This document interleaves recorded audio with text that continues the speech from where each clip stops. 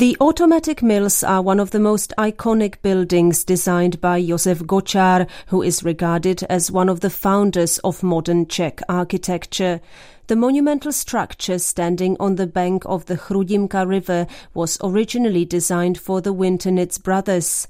Construction of the mills, built in red brick with stone elements, started in 1909. The facade of the towering geometric structure was inspired by the ancient Babylonian Gate of Ishtar. The facility worked without interruption until 2013, when the Goodmills Company ceased operations there. In 2016, the whole complex of buildings was purchased by businessman Lukáš Smetana for 20 million crowns.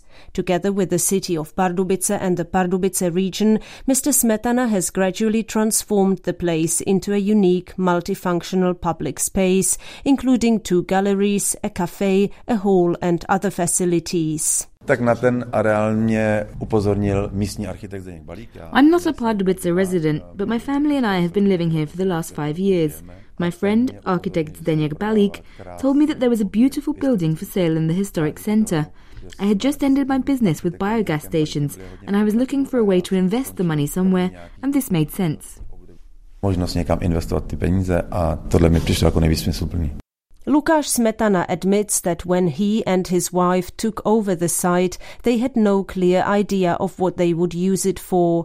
Their ultimate goal was to bring life back into the iconic building, which is the first structure in Pardubice designed by Josef Gočár. Ten Gočár, když tohleto navrhoval, Gočár designed the building at the beginning of the 20th century, which was the Art Nouveau period. He was supposed to add all sorts of frills, but he didn't.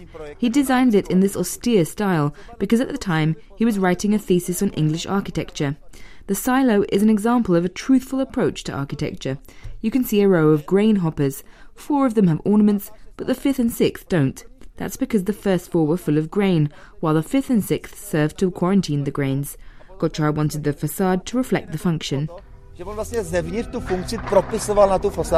Initially, Mr. Smetana and his wife organized various events on the premises, such as markets and concerts. They eventually struck a deal with the city of Pardubice, which wanted to build an education center in the former warehouse building. The couple then sold another building, which today houses the Gočár Gallery, to the Pardubice region, both under condition that their reconstruction would be entrusted to renowned architects. The renovation of the first part of the area, which covers a total of 11,000 square meters, took 3 years to complete, the businessman says. The original mill accommodates the East Bohemian Gallery, now called the Gočár Gallery. In the northeastern part of the site, a new structure was built to accommodate the central polytechnic workshops, called the Sphere. On the ground floor you can find the city's Gampa Gallery. As part of the redevelopment, a public space was created, which includes a square and a park in front of the premises. In the middle of the area there's a grain silo that was renovated by our foundation for exhibition purposes. There's also an observation deck with a bar on top of the multifunctional hall. Lukáš Smetana and his wife themselves kept the silo and the public spaces. For the time being, they plan to use it occasionally for cultural and social events until they find a permanent use for it. The reconstruction was done by the architectural studio Proksch and Přikryl. They studied architecture at the Academy of Fine Arts, so they have a slightly different approach. Each building contains a public space where you can always look in without having to pay an entrance fee. You each have the opportunity to look under the grain hoppers, although you have to be careful not to bang your head.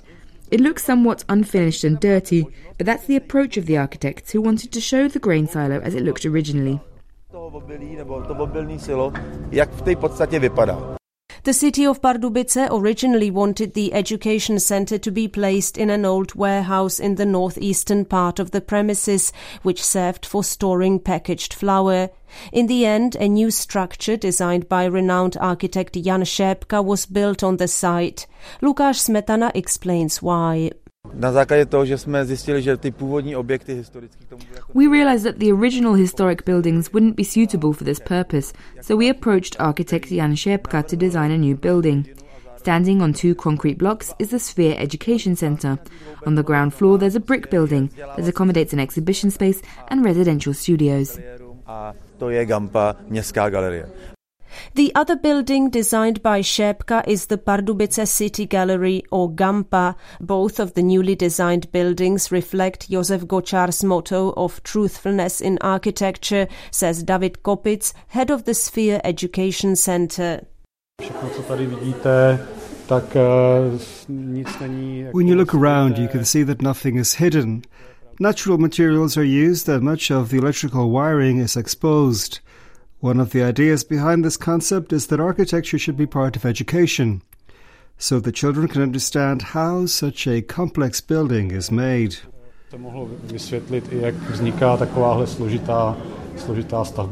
The aim of the Sphere is to demonstrate different technical disciplines in an innovative and creative way, says Mr. Kopic.